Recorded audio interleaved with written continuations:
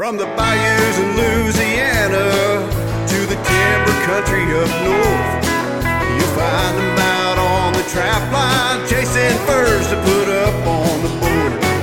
Mixing up another batch of that magical stuff, chilling around the fire after the show. Hey, it's Sarah and Jeff, and maybe a guest on the Trapping Radio 2.0.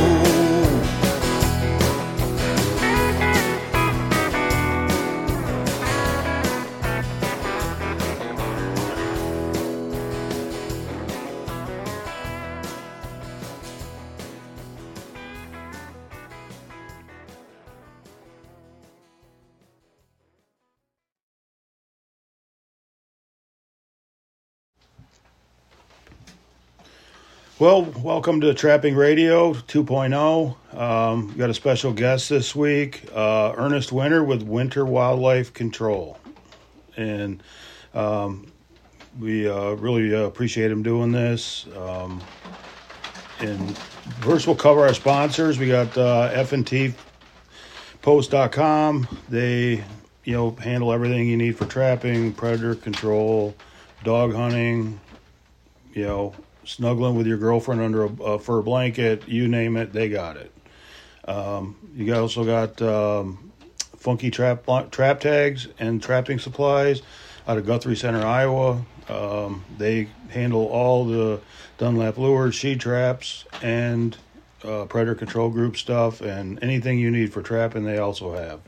We also have she traps at shetraps.com. That's Sarah's website, and she's also a sponsor on the show, so check her out. But I don't want to stick on the sponsors too much. I want to get right to Ernie and hear his whole story, and it's going to take the full amount of time.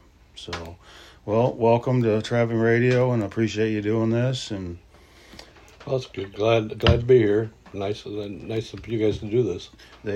We're sitting in Ernie's in his work area, and he's got his lures up on the wall and some trapping supplies he sells and stuff. And it's a pretty cool little building. It reminds me of our lure shop. It's because our lure shop is the same type of building. So right at home. Right. Comfortable. Yeah, I feel comfortable. Just like when I walk in here, I'm like, shit, I this is like I never moved from home. So, yeah, we're kind of compact here, but it works. So. Yep. They no, you got it set up nice. It's nice and cozy with the heat. Yep. That's big. That's a big thing up here. Yeah. Yep. Because you've been trapping for a long time. You've seen things come. You've seen things go that a lot of other people haven't seen. In the beginning when you first started trapping, how did you get exposed to trapping? Did you have family members that trapped? Yeah. Years ago, my grandfather, we had a farm.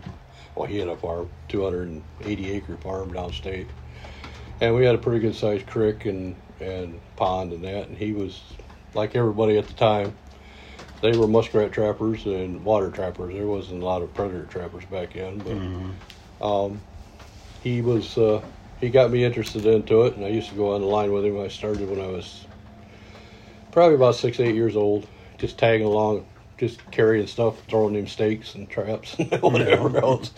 But we went from there, and I started trapping by myself. It was probably 69, 70, somewhere about that. My grandfather got old enough, and he gave it up and took me down to the barn, and he said, there you go, have at it. He gave me all his old traps, and I started from there, and just one thing led to another, and eventually I got into long lining in the 70s. I did a lot of long lining,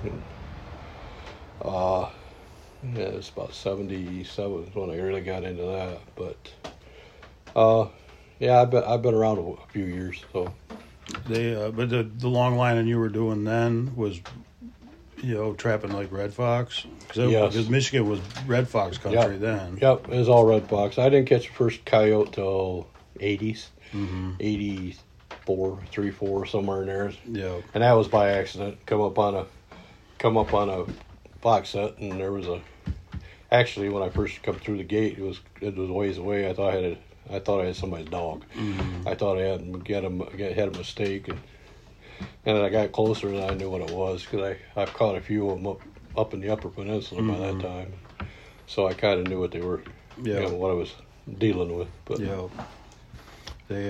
it's weird, how everything works. Where we have so many red fox. There's 3 to 5 dens on every farm, and then there's nothing, and then the coyotes move in. Fully move in. Yeah, there was a lot of times back in the 70s.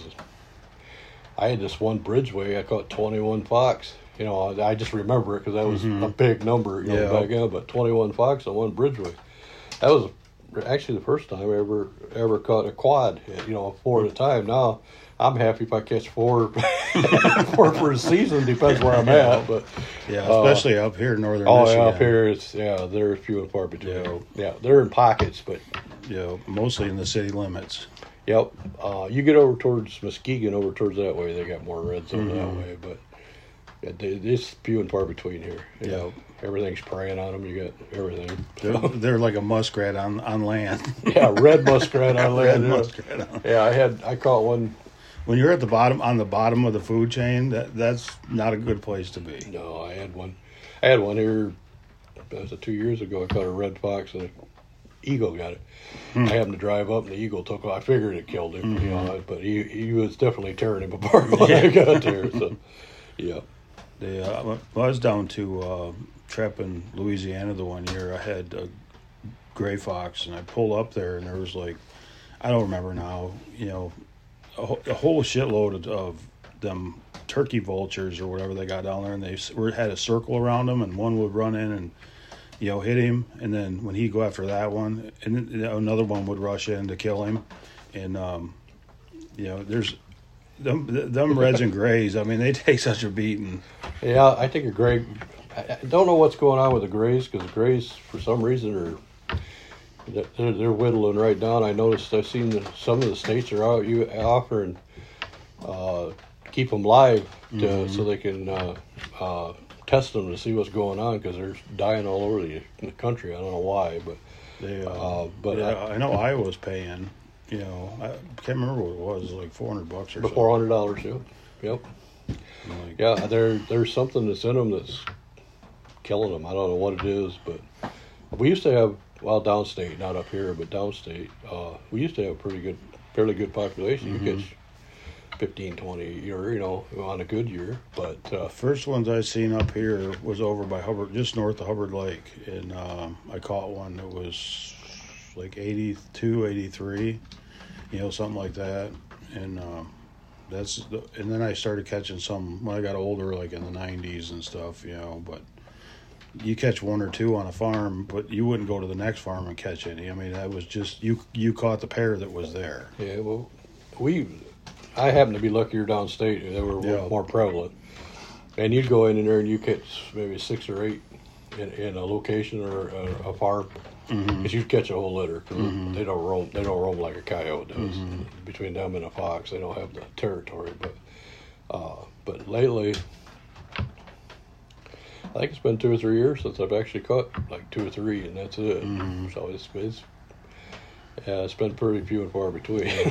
Yeah, I haven't caught one up here in a long, long time. Last time ones I caught a bunch was down Louisiana. They down south with that, briars and everything. I mean, that's perfect conditions for them to get away from them coyotes. They used to have a lot in Arkansas too. Yeah, I'm sure they still do.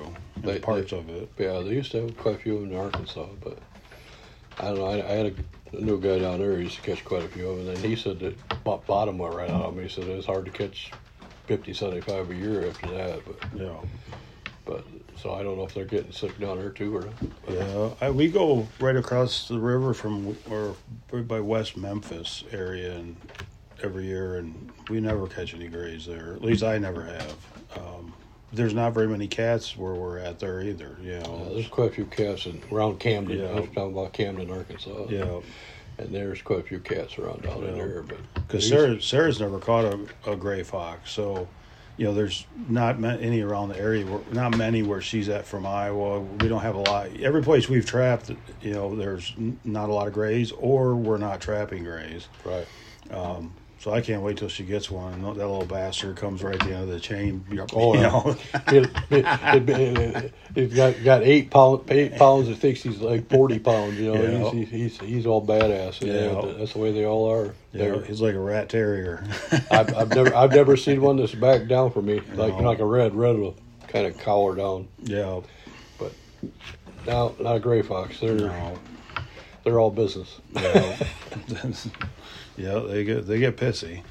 Yes, they do. Did you say that they must be all females? Could be. Could be. Jeff said that first. So. I heard it through the trapping grapevine. But did you like what we're talking about the red fox trap? Did you ever get into the bounty trapping? Was that still going on when you were getting into it? Bounty trap. It was in the UP. No, there was still hanging on. That was in the '60s, but I wasn't really into it then. Mm-hmm. I got into the predators in the '70s, like everybody else did, because back in the '70s, fox was king. Mm-hmm. It was unheard of to get $75 to $100 for a good red mid I don't know, 75, 76, somewhere around there. And that's a real 75 or $100, not like 75 or $100 now. Yeah, because I don't know about your truck, but it won't even fill my truck. $75. No. And $75, I could run a week down home with it and pack in. But it was. And everybody kind of transitioned.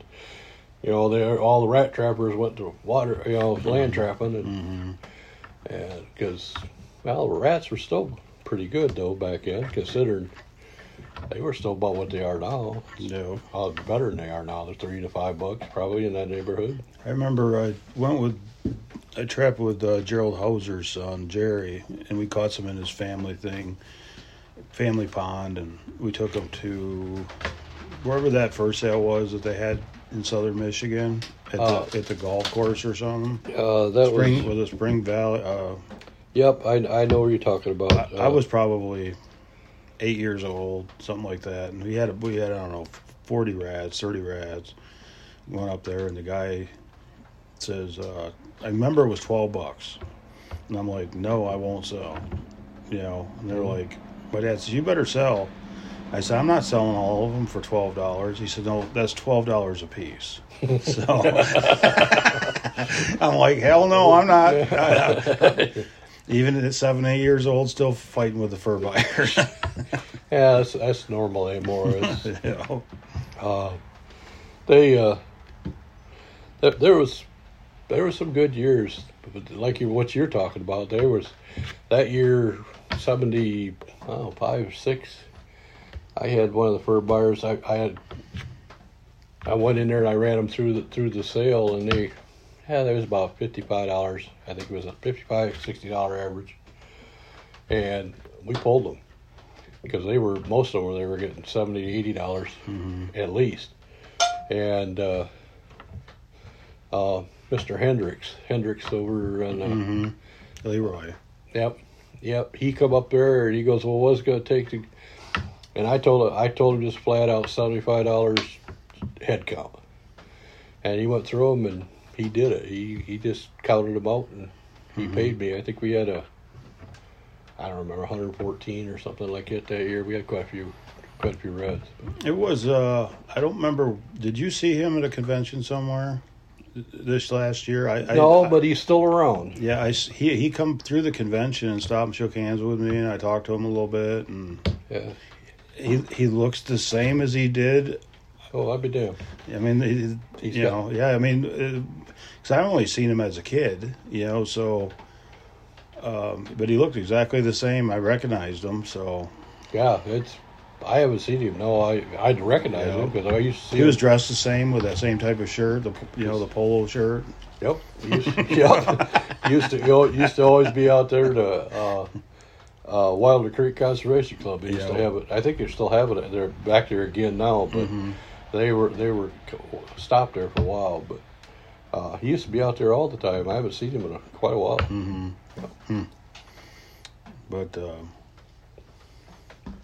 But he did he end up buying the fox? Yeah, he did. Yeah, he bought them. He bought them all at.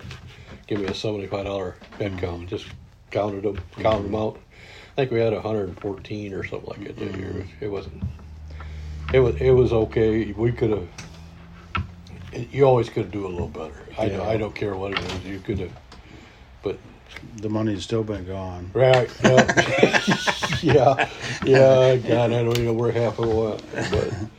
But yeah, it's. But then, like everything else, it's changed. Now it's mostly coyotes if you're predator trapping. Coyotes and coon.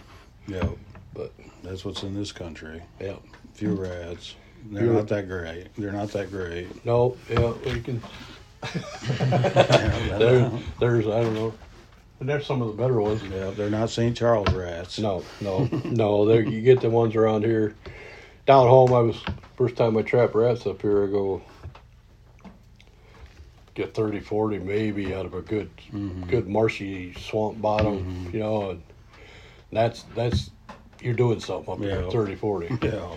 And down home, you get a good bottom, you might catch 100, 150, 200. Yeah. I've caught up close to 200. And twice as big. And twice as big, yes, yes. You'd be running, your small rats would be large mediums.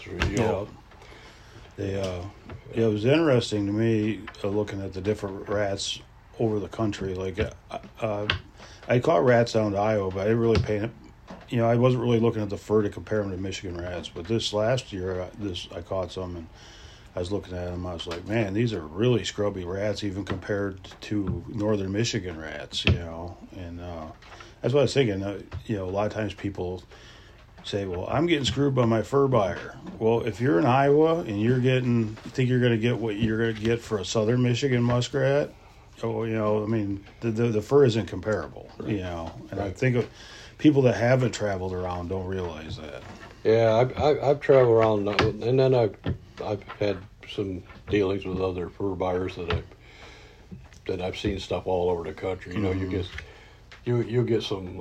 I'll take coyotes because that's what's said. But you get stuff from Montana or up there up by the borders and up in that area of country, and you put that with I'll even take a November coyote and put him with a January coyote here, and it still don't compare. It's still they're a lot lighter. They don't have the dark, the reddish. You can see the ones here. They got the reddish. And how many colors you got here? I got red ones. I got it just ain't the same. That you can take them and they're all pretty much the same. Some are a little bit different, but nothing like these are. But because you take them two right there, they're end of December, 1st of January coyotes. And that should be the best of the best. And they're not. Their collars aren't. No, their collars are flat. They're flat. That center spot is always low on them. Yeah. But you don't get that on them. But people don't understand that. That's why they up there getting, not so much now, but they're still getting probably $30, I think. Pretty much around $30 for their coyotes. We're getting 8. Yeah, if we're lucky, 10 if you're really lucky. if you know somebody. So, it's just more or less you're just doing it to do it now. Yeah. But I've done it so long. The last 2 I caught in Iowa, they had rubs on them. I'm like, thank God. Don't have to skin them. You ain't got to skin them. Yep. Because I'm like, if I kill something, I like to use it if at all possible. But yeah, I'm the same way. But if they got a rub on them, and it don't take much of a rub. If I even think there's a rub, they're getting ditched. Yeah, I'm more lenient with coon and stuff like that because they're a lot easier as far as I'm concerned. But that's why I'm a really good muskrat trapper because I like to put them up. I'll put maximum effort in to catch them because I can carry like 10 of them at a time. Yeah. I know you find that hard to believe that I could actually do that, but I can. I've come down to waders, have them stuck in my waders, tails hanging out. Try that with some coyotes. Oh no! See, that's why muskrat trappers. I mean, they should be the kings. They used to be for years and years and years and years. That's and coon trappers. Coon trappers were where the money was at for years and years. It wasn't coyote. All the coyotes are about like they were back when I started back in the 60s. Yeah. The first coyote I caught was 70 or 80, I don't know, 2, 3, 4, somewhere in there. Mm-hmm. I took him to them. Nobody even buy them. Nobody would even, because they didn't have nothing matching with them because they were so all over the place, for color-wise. And I think I sold them for like a novelty type thing back in because I couldn't, no fur buyer to buy them. No. Yeah. So, but now again, it's getting rough, but up to the last year or so, it's been pretty good. The last, 10, 15 years. Mm-hmm. Yep. Yeah. Yeah, the only saving grace on these coyotes here is like them red ones, the tannin and the taxidermy trade. That's where they're going. I got them spoke for. I got 4 of them. You probably could have them tan, put them on eBay, and put like monster red fox and stuff. Oh, I got a couple here that would go pretty good as a monster red fox. Yeah, that one right there. That one looks like a red fox. Yep. It looks like its baby is over there by it. There's a red coyote, then there's a red fox, an actual red fox, and it looks like it's mama and baby. Like you killed the whole litter. Yeah, I've been. And that's a decent red fox too. Yeah, we're up here. They got that. They still got that collar, that light collar on them, but on the sides. But that's not a bad fox either. But most of the fox anymore, because of the market for them, I just let them go, especially if they're females. Yeah, that's what I do. I just give them the boot, but every once in a while, if one comes home, but that one actually got hit. It was, I know something got it on the side. I don't know if somebody shot it or what it was. It was dead when I got there, so it was already dead when I come to the trap. So. Yeah, I got some farmers I trap, and a couple of them, and they want the fox released. Right. They say if you want to take one, fine, but I'm like, I'll just turn them all loose. Right. I don't have no problem with that, especially up here, because up here you still catch. I don't know. I catch 3 or 4. I didn't really set that many traps the last couple of years because I think I set 20 some last year. I think 17 this year. But you still catch 30, 40 coyotes. That's still a hell of a lot of skinning. Oh yeah, that's still a hell of a lot of skinning. I'd rather do. I probably could do 5 to 1 on fox to coyote. Fox, but like I said, there's not. When you start talking, maybe $10 on average. Let them go because you're only going to catch, like I said, half a dozen or so. Yeah. That was a good year, half a dozen or so. Yeah. But. Well, when we do kill them, they got a bad foot or whatever. We just have them tanned. Yep. Basically, that's where these coyotes go. They're going to get tanned. Yeah. And them flat fox, whenever you get them tanned, like, say like you get one in October, you catch by accident, you got to dispatch them. Mm-hmm. You send them in to get them tanned. There's nothing that looks worse than an October red fox tanned. I mean, they shrink down. They shrink down, and they're flat, and it might be as white as the stamp skinning table I got when you get back. Yeah, I've already been that route. Yeah, I tried that once. And what the hell? I said I'm a. What I thought was a large fox, I get back maybe a medium at the best. Yeah. Yeah, I had the same thing happen with cats. I'd send cats out, and when they're on the stretcher, they look all bowed out, and then when you get them back, they're just like 4 inches wide. Yeah. Yep. I have cats because you can't catch that many here in Michigan. Mm-hmm. I've caught them out of state, but you get the ones.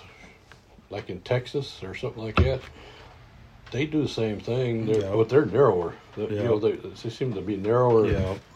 They seem to keep their length, but I don't know, it's narrower because they're skinnier, because they don't put on as much fat or what. But They just seem to be a little different. Yeah, they're the hair on them's definitely weird too. Yep. You know, it's so short. And you got to watch now. out for the damn. They get them little briars and Yeah, them thorns. thorns in it. Yeah. Oh my God! I run my hand through one time. It's like a coon. It's like a coon with a porcupine. Yeah. It's, you got to watch what you do. I haven't done too much out in Texas. We was out hog hunting and we sent a few. We're going down there. We weren't going to go, and now we're going to South Texas for probably 3 weeks to a month, and some of Clint's old stomping ground down there. And I told Sarah, I told Sarah, I says, you won't believe it when you see these cats, you start skinning them, the amount of thorns. I says, because you're thinking a few thorns here and there. I said, where you're scraping thorns. If you're scraping them cats, you got to scrape the thorns out of them. You got to be damn careful. Yep. And it's hard to be careful when you got fleas biting you and ticks jumping on you. Rattlesnakes attacking. I mean, yeah, the snakes are the worst, especially when you get down where you're going. You're going down the lower part of Texas. Yeah. We were over by Del Rio. We was around the Rio Grande. We watched them swim across back and forth. Anyway, but yeah. And there was coyotes there, but there was more. I call them gray fox, but they call swift fox. Yeah. They're a little smaller, but they look just like a gray. Yeah. And there was quite a few of them there, and there were cats over that way too. I talked to him once before. Clint, he said that he trapped over that way years ago, somewhere down in there, and he got into some cats over in there too. But there wasn't a lot. There was coyotes, but nothing like I thought. Some parts of Texas, hell, you wouldn't be nothing to catch a bunch. Yeah, but you're throwing them in a fence row because they're all junk. Yeah, the one year when the coyote prices came up, Clint and them guys, they skinned a bunch and put them up and stuff, and they thought they'd get something out of them. I think that the 3 guys that put them up, I think it was Clint, Ed Blue, and Scott Adams. So I think it was, and I think they split like 39 cents. That's what they got. Yeah, I had one guy tell me that he said the last time he did it, he said he sent all, and he said he took the best of the best. What he thought was the best of the best down there. He said he averaged $7 a piece. He said, I ain't putting up a coyote for $7 a piece. He said they're paying me down there to get rid of them anyway, so they're just as easy to go into the dump than it is to. We're going to Arkansas, and then we're leaving there and going down to Texas. And both of them are paid jobs, but they're not paid jobs for us. We just, they're friends, and I just tell them, I'm going trapping somewhere, and if you got someplace I can go trap, I don't care. You keep the money. I don't care. I'm going somewhere. So if I can trap somewhere where there's a lot of shit, and you're making money off it, and I can help, great. Yeah. I got a bunch of relatives that live in Arkansas, but I've never trapped it. I've never trapped Arkansas. I got people that live in Biola and Salem, down in that area. Yeah. But, which is not too far from the Missouri line either. So yeah, I like Arkansas. I mean, Louisiana is probably my favorite state to trap, but because there's no laws down there. It's not like Michigan. No. Yeah, they got a law for everything. Yeah, they only got 2 laws that really down there is you got no teeth in your traps and a 24-hour check. Yep. And I told Haggerty, I says, they got 2 laws in this state and you still break one. We ain't got no teeth in our trap. That's this state.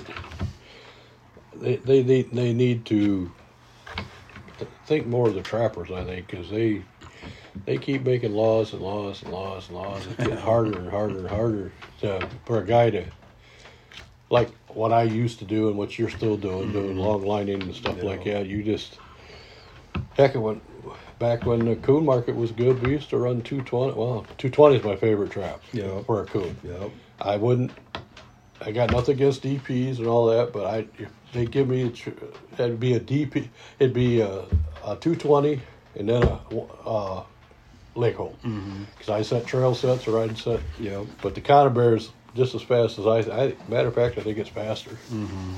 Because I'd go out and I'd have the trails preset with the stakes, the stabilizer stakes, and I had the chain and I'd throw the trap off the side. And I'd just pop in there, set them, cover them up a little bit, and gone. Yep. And it was. I kind of can understand on state ground because you guys going to catch the guys out there with their dog running around, stuff like that. I can understand, but private ground and. Most of the farmers, once you get rid of them, they don't care how you get rid of them, just get rid of them. Yeah, because there's so many of them anymore. But yeah, it's like they went with the two. They started off with on the federal ground because we always trap a lot of federal ground down around Glenny and stuff. And they went with the federal ground and took a state public ground. You couldn't trap with 220s. They had to go with a 160. So everybody's like, okay, so we sell our 220s, buy 160s. And then they go a few years later, you can't use the 160s anymore. It's going to be 155. And I bought a few of them, and I'm like, shit. Forget it. Yep. Yeah. I mean, can you catch something in them? And you'll have guys that'll listen to this and say, well, I use them. I'm not talking about catching 3 coon. I'm talking about going on a wholesale slaughter, right. With 155s, and you're going to take the time to block all of them down when you were used to just setting them in the trail, pulling a couple weeds over the top of a 220. And go. Yep. Yeah, I totally understand it. It's night and day. Yep. But no, I agree with you. 220s are king for coon. I sold most of my 220. They're more sensitive, especially when they even outlawed them on private land up here. So they went with state land, and then they did away with it on private land. I was told the other day, I haven't really looked into this, but they said now they go from the pin points. They used to go from corner to corner, which they were oversized. But if you go from the rivet to rivet point where the springs are at, you're at 7 inches on most of them. There might be a couple of them out there that might be a little goofy, but if they do that, then I guess you could use them on private, but they got so many cotton picking coon anymore. They're getting sick now. I've had all kinds of people tell me downstate that they've been finding them laying around the trees, dead trees and stuff like that in the summer and stuff. So yeah, that's how it was down to Iowa. We were finding dead ones out in the fields and underneath dead trees, and it's happened before. Market goes to heck, and I don't think anybody's coon hunted in years. There used to be every tree had a coon hunter, especially downstate. Yeah, I used to have them guys come up from Indiana, Ohio. I'd run into them.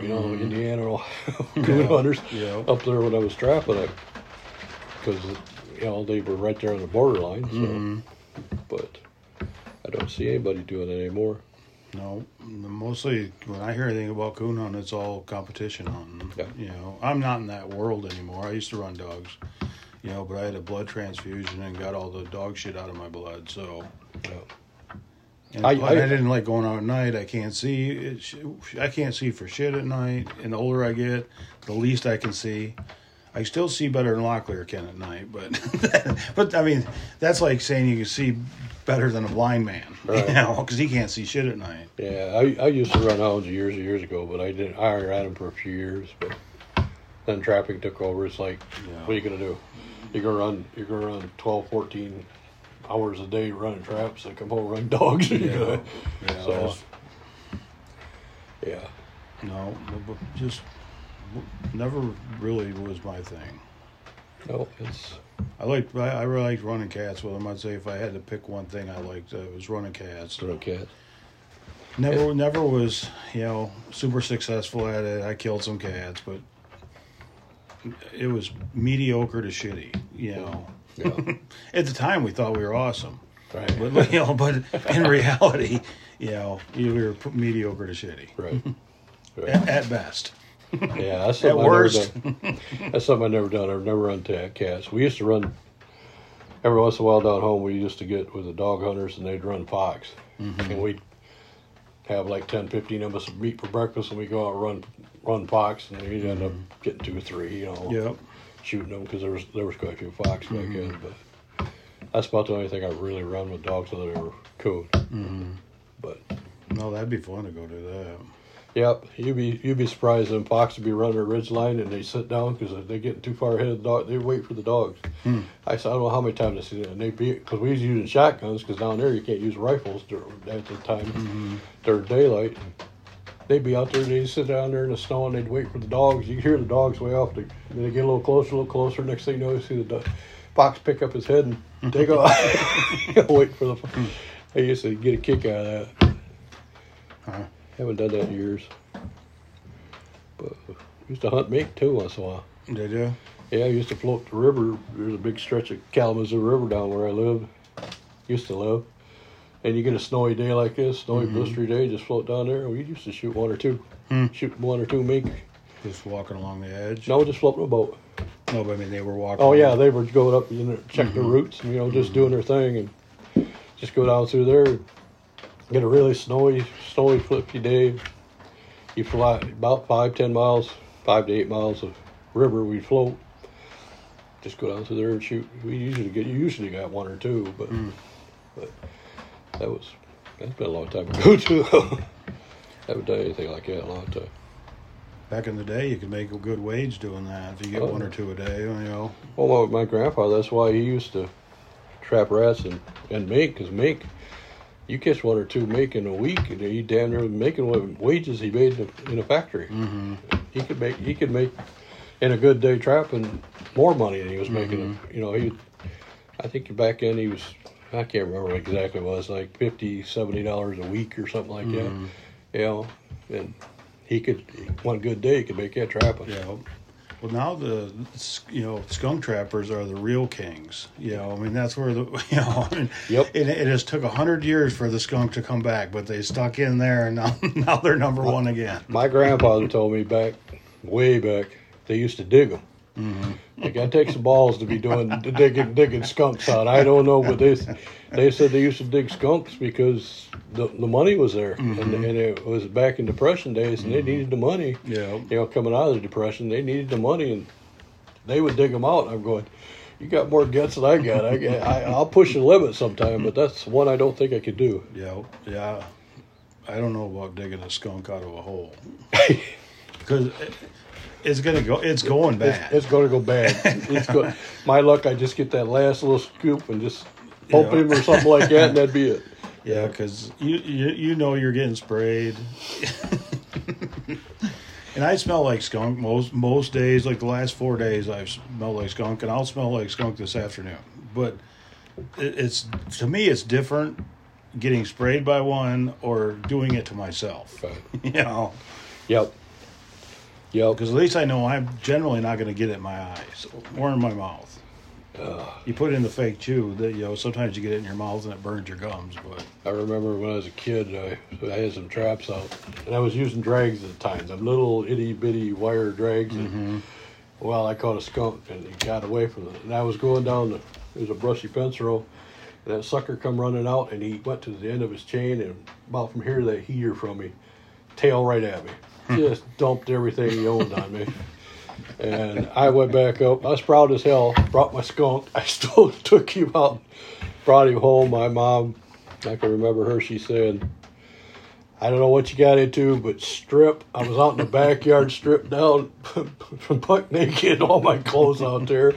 And she ended up throwing them clothes away because I had so much of that damn. Yeah, that's one of my worst times. That's usually the ones we remember. Yep. Yeah, you always remember stuff like that. Yep. It's been a lot of good years. So did you, I remember running into you one time down there at Trevor's, and you was trapping rats down there then. You know, I mean, you still trap some rats down, quite a few rats when you go down there? Well, I went down there this year because my grandson wanted to go trap with me, and that meant a lot to me. So I went down down, and me and Connor went out and set some traps. We ran 4 days. Didn't run a lot of traps, but we ended up getting 100, just under 120 in 4 days, which was pretty good. Yeah. Doesn't kill you skinning that many? Nope. And the kid had a blast. That was the biggest thing. We got them all set out, and then when we went and checked them, I'd row up and make him pull them up to see what he got and what he didn't get. That meant more to me than anything. Yeah. I don't know. Years ago, we used to do a lot of rat trapping down there. We used to catch quite a few. You know, we were like Zach over here in the big marshes, but we would catch, 500-600. You know, and I had one year that I hooked up with another guy. We went to trapped down here by the Maple River area and up in that area. We ended up getting over 800 that year. Yeah, I've seen them houses there at Maple. This year I went by there once. They didn't have none to come back through, and there was probably 40 houses on that one side. Yeah, on the west side they seem like they've been better, but I don't know if that's open. I think they must know that. I don't know what it is. Yeah, over there where the cattails are. But that one we trapped it, you can't see it because the houses are like from here to that wall in the cattails, and they blend right in unless you're right close. So there's more rats in there you think. Yeah. But yeah, I've never trapped that there. My dad did when we lived downstate. You had to get a permit. It wasn't that they didn't let you in there, but they only let so many trappers in there, and you only could have so many traps. But there's a couple guys trapping now, but it ain't nothing like it used to be. It used to be hell. It used to be a line up there to get the permits.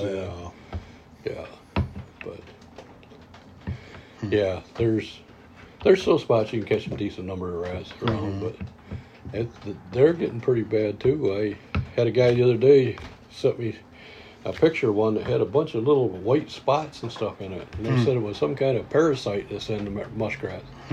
It was just right up on the meat, between the meat and the fur, some kind of parasite that's getting into them and killing them. It's always something. It always is something. That's it's always something. Years ago, I'd never use the rubber gloves, to do that. I didn't either. And then one year I got Giardia from trapping beaver. And what's Giardia? I don't know. It's called beaver fever. But the technical term is Giardia. Yeah. It's from I was doing ADC work, and it was in the summer. It was like 80, 90 degrees, and the backside where the stagnant water is, it's the bacteria coming off the beaver crap, and forms around it. Well, I had a cut in my hand. Well, the cut come from my hand because I had a turtle. I pulled it up, and if you guys catch a turtle, when his head hits the water, get your hand away because they bite. Anyway, so I pulled him up, and I reached down I seen the trap, so I grabbed the trap up. As soon as there was his head because I had him by the front. It's interesting that you didn't give the advice, don't grab the turtle by the head. Well, anyway, he got my hand. Well, my daughter happened to be with me, and she was freaking out because I even had blood everywhere. Yeah. And so I'm washing my hand off in the water, and I got the trap reset, got rid of the turtle, and you do that stupid shit. You wash your hand off, and you put it up on your mouth, try to get that thing. You hold the scab meat over to the top, try to keep it. Well, that's what I did, and that's where I got it. And the health department called me, and where you been? Where you been eating? Where you did this? Where you did that? Because it's a bacterial type thing. And that's where it all went back to. Went back to trapping beaver. Got that Giardia. Where you were washing your hands in beaver shit. Yeah, and you don't want it because there's between 3 to 4 weeks you have diarrhea. You can't get rid of it.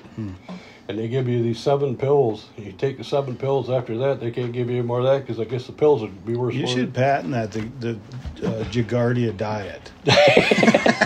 Guaranteed to have you'll lose 10 pounds in a month. You'll lose at least 10 pounds in a month. Yeah, yes, you will. So I guarantee you somebody would send you money. Probably. You'd probably be surprised how many people would buy into that too. It'd be the new rage. Yeah. Forget Atkins. Here, try the Giardia diet. Yeah, it was. Yeah, that was bad. Like I said, a lot of years running, and a lot of years running into stuff like that. But Yeah, anymore. Same with as you. I wear the latex gloves. And there's I don't know. There just seems like there's more diseases out there, and than there ever is. yeah. And when I really started wearing them is I ran into two different lure makers that they had cuts, and they both ended up in the hospital getting blood infections off of red fox glands. Yeah, that's another thing I do, because I will do the bait and lure business here, and I really started watching what I was doing there, because basically you got so much rotted material that you're dealing with. That bacteria will kill you. Yep. So you don't. I don't take any chances like I used to. But, No. But before that beaver incident, I would skin barehanded. I would do all that. No, we did that too. But after that, nope. I'm done. Yeah, that's how I am. Yeah. Suit up. Yep. Practice safe trapping. Yeah. Yep. We had a young guy working. He worked for us, and he's always talking about his women and stuff. And we always got them latex gloves around. I threw it down. I told him, "You better take this with you." I says, "That we call that the revolver. So you get 5 shots." Yeah. Yep. That's pretty bad. Another story, but I'll leave that. I won't say that. So like we still got some time left. So you went through the trapping and everything. I mean, when did you start, making lures and, doing all that part? Well, back in the 70s again, late 70s, I took some instructions from some fairly big name guys back then, and they give me a couple lure formulas and stuff like that, mm-hmm. and I started playing with that, and started playing with this bait and lure, and by 79, 80, I had a little shop like this. It was called Rice Creek Trapping Supply. That I had a few lures, and then I sold some other guys. I sold some Hallbeckers and Biermans and Dailies, mm-hmm. for the guys that probably don't even know what that is anymore. Mm-hmm. But the New York guys know who Daily is. Yeah. And I was selling that there, and I used to have a fox ranch too. Mm-hmm. So I used to sell a lot of urine. Mm-hmm. I used to sell a lot of the trapping supply place. I sold buck stop lures down in Niles, mm-hmm. and did that too. So I was into all that, and so I had stuff to do it. I had box glands. I had all the other mm-hmm. stuff to do it, and I started making it. And it's like anything else, trial error. Some of them I tried wasn't so great, and some of them was okay. But after 6, 8, 10 years, you got pretty good line of stuff that works mm-hmm. pretty good. Yep. And I've been doing it ever since. I stopped in about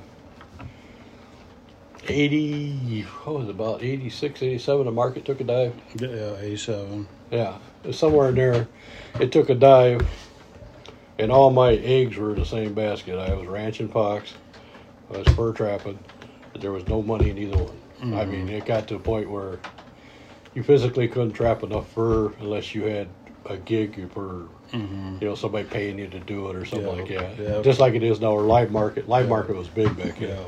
Still is, but because you get some people say, well, I've never seen it worse than it is now. But I mean, in '87, nobody wanted nothing. Yes, I know. I mean, you were there. In Hudson Bay, went out of business. I mean, I don't know how it could be worse today than it was in 1987. You want to buy some Dominion Sudeck stock? No. Well, there was 1 year that got so bad. Or North Bays. I don't want any North Bay stock. Well, what they did is the ranch fox and stuff like that, they didn't have enough money to pay everybody. Mm-hmm. So they give you a percentage of it in stock and then give you cash. Well, I still got, I don't know, $1,500, $2,000 worth of stock. That's worthless. You should go into town and try to pawn it off. No, go in there and get a DBA with Dominion Sudeck on it. You just take you're the new owner. Just take over. Here, you can have them. Start printing your own stock. Yeah, we were talking about that a while back, and we brought out some of them names, and them guys don't. What are you talking about? Well, I said this one absorbed this one, and Hudson Bay and Dominion Sudeck and all them, and they finally got down to just fur harvesters and Napa, and now Napa, gone. Well, it's like, people only remember generally they only know when they got into it what happened from that point on, and that's the same way in my life. I got in, stuff that my dad told me that happened before and stories I heard, but like when NAFA went out and screwed the trappers and didn't pay them and stuff, everybody was like, oh, I can't believe this would happen. This is like the third time that I know that a Canadian company, the auction, has folded up and screwed the trappers over. This is the third time that I know of. Yeah, I do too. Yeah, I've been there. And I'm betting, back when they were fighting, shooting at each other across the border, when Hudson Bay and stuff, I'll bet you there was a lot of shit went on then too. So yeah, I bet you too. Yeah, I've lived through all that. But that's like, Hudson Bay would say, or NAFA would tell me. Because we bought fur for Hudson Bay. My dad did. And I'd go up there and they'd say on their bags, been in business since 1625 or whatever the hell it was. And I was like, NAFA's been around that long? Well, we bought Hudson Bay. Yeah. And I'm like,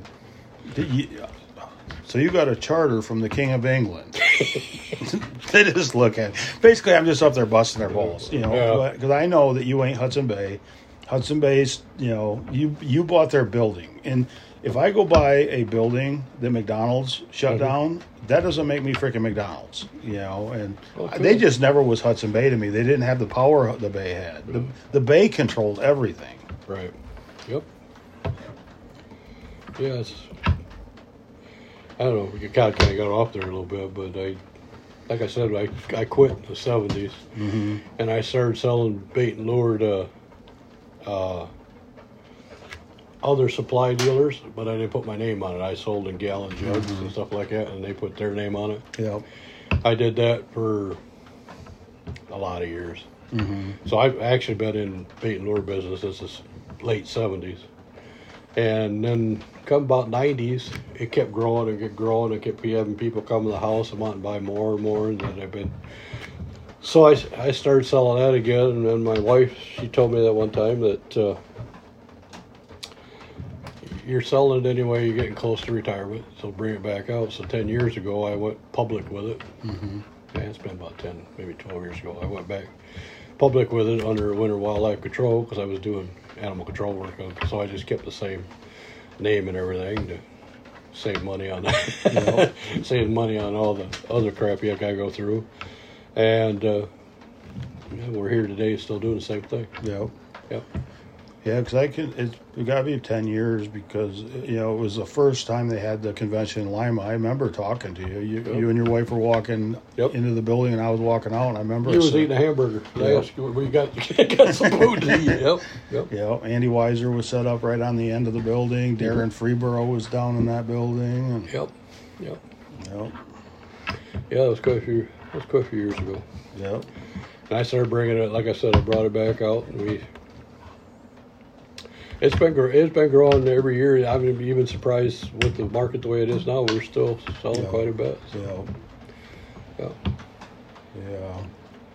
It's a fun business to be in, but it's it's tough to be in, because of, it's in this business. It's real easy to make enemies you don't even know you're making. That too, and there's the ego problem. It's bad with that. I've got to, and the people that don't just go to conventions, they think there's a lot of ego. There's a lot of good lures out there. I'm not absolutely. I'm not saying mine is the superior. I'm not saying there's good and better out there. Yeah. But everybody seems to use it. They keep coming back. So, and like I said, like I said, 79. I've been selling. I could have sold it if I knew about the internet and used the internet and stuff the way it is back then. Yeah, we'd have been a lot bigger than what we are. Mm-hmm. I'm old school when it comes to this technology stuff. Yep. Yeah. I'm surprised they don't have a dial-up cell phone. It's not a rotary cell phone. But no, you're right on the average person doesn't see the ego problem. I think in the trapping, the people, especially like in the lure business, draw a lot of their self-worth from their product. And there's stuff that I'm emotionally, like Big Pile, my beaver lure, that one means the most to me out of any of them. But it was the lure my dad came up with. We spent a lot of time together using it. Yep. So I could see why somebody would be, but I think that even with the catches, and if you sell more than some of them, they get upset, and you see on Facebook all the time, somebody will have a buddy and they'll go, like on the attack against every other lure dealer, on there, Yep. And it's a fun business. I've had a good life doing it. Some of the funnest times of my life, but it's also been the most freaking aggravating too. Oh, it can be. I'm at the point in my life now, and that was in the past. I'm at the point now, I don't give a shit. If they want to go badmouth me, do it. I really don't care anymore. Right. And I'm not fighting back. I got nothing to prove. I'm just gonna go have fun, right. The same as you, and live my life. Yep. I got more important shit to go on. Yep. Same as you. I know you do. Yep. That's like the last few years. It hasn't been about numbers. This has been about doing it. Yeah. And like that, my grandson, stuff like that means more to me. Him pulling a muskrat up. That's more than 100 muskrats to me. That's. Yeah, because you caught 100 coyotes for years, and I'll bet when you caught the 100th one, it never was as good as your grandson pulling up that muskrat. I got pictures of my grandson in my little catalog I got there. He's sitting there. I can tell you this. I got him a BB gun for Christmas, so he wanted to go coyote trapping with Grandpa because he used to call me Thursday, Friday night before school, after school. We go and trapping this weekend, and he'd go run with me on the weekend. We had his BB gun out there. I'm back in the truck, getting my handgun. He shot the coyote with the BB gun. That coyote went just berserk. And I'm going, hey, wait a minute. And he comes back to me, and he hands me the BB gun. He goes, Papa, I need a bigger gun. There's little stuff like that I remember. Yep, because Papa, I need a bigger gun. he was going to put that coyote down there and go, I said, all you're doing is pissing him off, boy. But I like watching it. Yeah, it was funny. It was funny. Yep. Yeah. No, that's the stuff that matters. And I think as you get older, you realize that. Yeah, I remember the first mink he caught. Took him down the creek bank. This one spot, I always used to catch a mink there. It was a root spot. It was there. I trapped it forever. So I took him down there, and he made the sets. And I set traps for him because he didn't have strength enough, but it had him do down there. And it just happened to be that weekend, and he went down there. He had a mink. Yeah, I got a picture of him too. He's holding that like he goes, "This thing stinks." It stinks. This thing stinks. They go, "Yeah, he stinks." Wait till we graduate you to weasel trap, and them really stink. Yeah, get you up to skunk trapping. Yeah. Yeah, but No, that's awesome. You're getting to go out with your grandkids, and yeah, my granddaughter used to go with me, but she don't do it too much more anymore. My kids used to go with me, but hell, they're in their 30s now. One's almost 40, so they got their own life and their own thing now. Yeah. So they're just busy doing other stuff. But yeah, I always try to keep the kids involved. I think some more of the other grandkids would get involved too if they're a little older now. They probably would if I. mm-hmm. But Connor was always the one that wanted to go. So You just tell them, say it's, a good trapper's a dime a dozen, but being a Skinner's where it's at. that's the problem I got right now. That's where you get the Skinners get the ladies. He'll comb them. He'll comb them and do all that, do the prep work, or help me take them off the boards. But that skin and stuff, he's not too sure about that yet. Yeah. You just got to get a little bit older, and you throw the ladies. Well, you throw money incentive wise at him. I think he probably would do that too. Because you throw money at him, he's money changes everything. Yeah. Say, hey, if you skin that muskrat, I'll give you a couple bucks. That's all it's worth. But it's $2 for a rat. But yeah, that probably would do it. Yeah, it'd be like some people though. You pay them, they do it because they like doing it, and then you pay them, and then it becomes a job, and they do a shitty job. Yeah. It gets to be take pride in do something, then you have to do it for a living type thing, and it gets to be it takes all the fun out of it. Yeah, it definitely takes all the fun out of it. Yeah, that's why I enjoy what we're doing now. Is just go down to Iowa and trap coon, or if it tickles my fancy to go do it, that's what I'm gonna do. When I was in the hospital, thought I was gonna die, I just thought I hope I get to trap again, and when I got out of there, I was like, I'm gonna go trap where I want to trap, and I don't care what anybody thinks. I don't care if it doesn't make sense, business wise to go do it, or about the money. I just want to go do it. Well, it's like a lot of these guys. You see them; they're piling up coon out there and that. Nothing against them. They're going, but they got somewhere to get rid of them. They're not just doing it just to do it. No. There's a reason for it. A lot of people see that.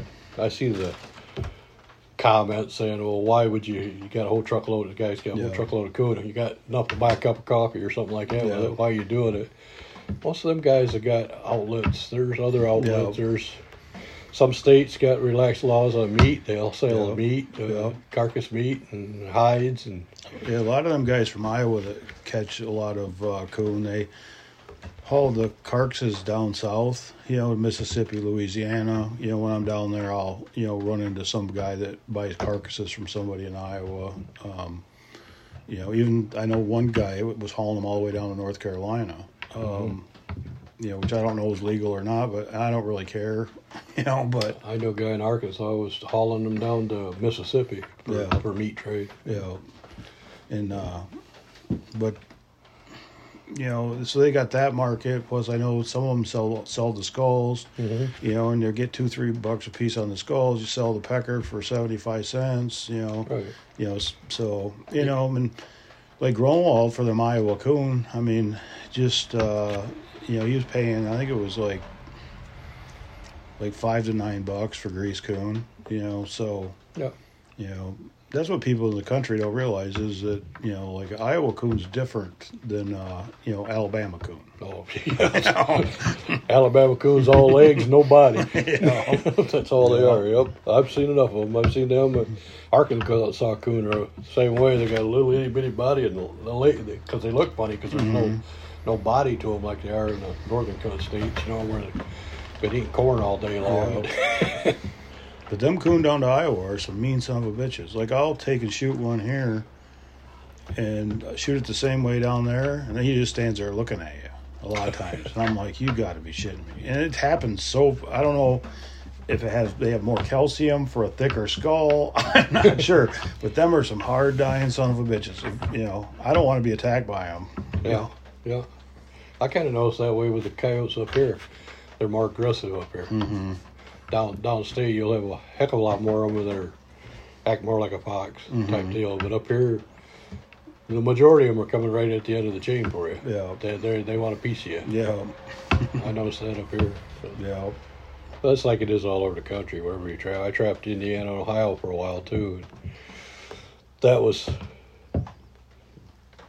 just basically about like I was trapping down around home. It wasn't much different. Ohio was a little bit more hilly and rough country, but Indiana probably flatter than where you're from. it's flatter. Yeah. Yeah, it's flatter, a lot flatter. That's what I love about Iowa. I can see so far because growing up here, I can't see hardly a half a mile. Yeah. You know, where I get down to Iowa and shit, I can see like the next county. I think it's awesome down there. Yeah. And I kind of like the idea we were talking earlier about right away on the roads and stuff that. Yeah. You don't have to That's my kind of trip. really deal with a lot of people's interaction with the farmers and stuff like that. No, and they and most of them, you get once in a while you'll get an asshole one, but most time them farmers want them coon killed, and if you say, hey, I'm just trapping in the ditch, I'm not going over on your property on the other side of the fence, and you don't have many problems. I imagine you get a few of them too. Say, why are you doing that? Well, you come back and do this over here. Yeah. You get a lot of theft down there. We didn't have anything stolen. I wish it was way up here. Yeah. But a lot of them are side roads where people are going, and they're not slowing down. And I think if raccoons were $40, somebody see one on the side of the road, I think they stop and shoot it. That's the way it is anywhere. Yeah, I don't care what it is. Yeah. The theft always gets worse as the price goes up. Yeah. Yep. But you see coon run over on the road, and I thought, I'll stop and get that one on the way back, because it was kind of off on the shoulder, and I'd stop 3 hours later and stop and pick it up. So, they don't even stop and pick up the roadkills anymore. Right. There's nowhere to sell them, really. Right. For the average person, they're not going to drive to Grunwald's meeting spot and skin it and do all that. Yeah, they probably don't even know who Grunwald is. No. Thank God I can still get them roadkills. They're still...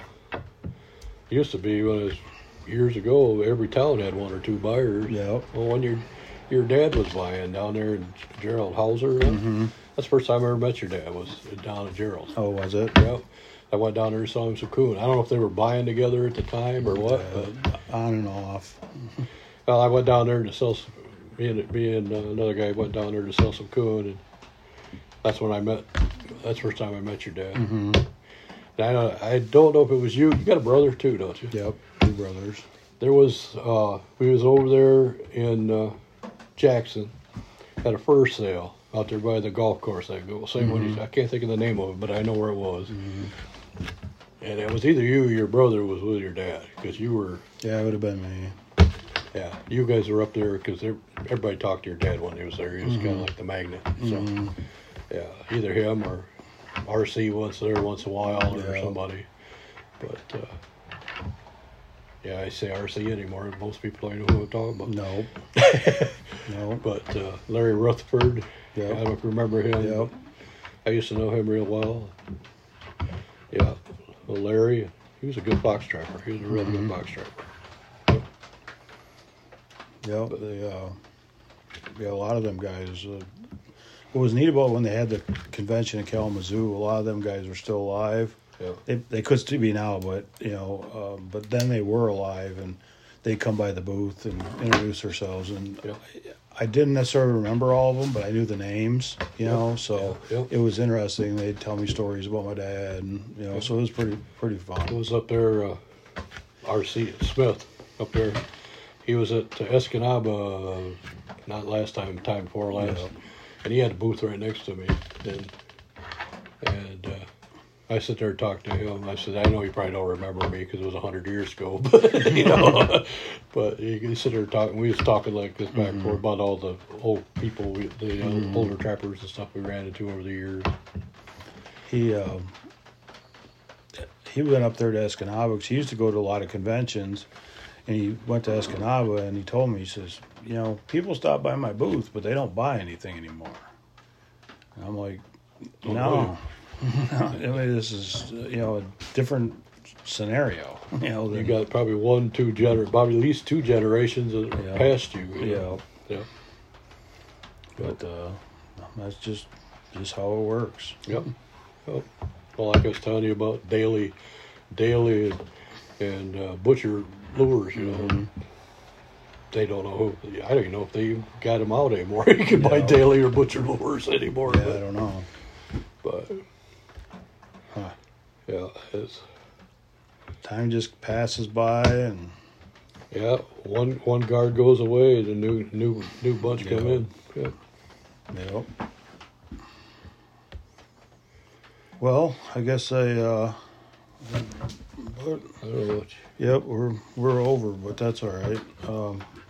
Sarah can manipulate the whole doctor. thing. Really appreciate you doing the interview. If somebody wants to get a hold of you, where can they reach you? What's your Facebook page? They can look up where to buy your lures, you know, all that. They can get me on Winter Wildlife Control Facebook page. I've got a website, Winter Wildlife Control Bait and Lure. It's they can get me on that. Winter Wildlife Lure baitandlure.com. They can go that route too. Okay. I also have Instagram account too, so they Okay. can get me on that too. Same address. So you should be easy for them to find. Yep, it should be. It pops right up when you put in Winter Wildlife Control. So they go on one of Ernie's sites and, you know, try some of his lure, and he's been catching fur for a long time, you know. So anyways, thanks again for doing this. Yeah, thanks for having me.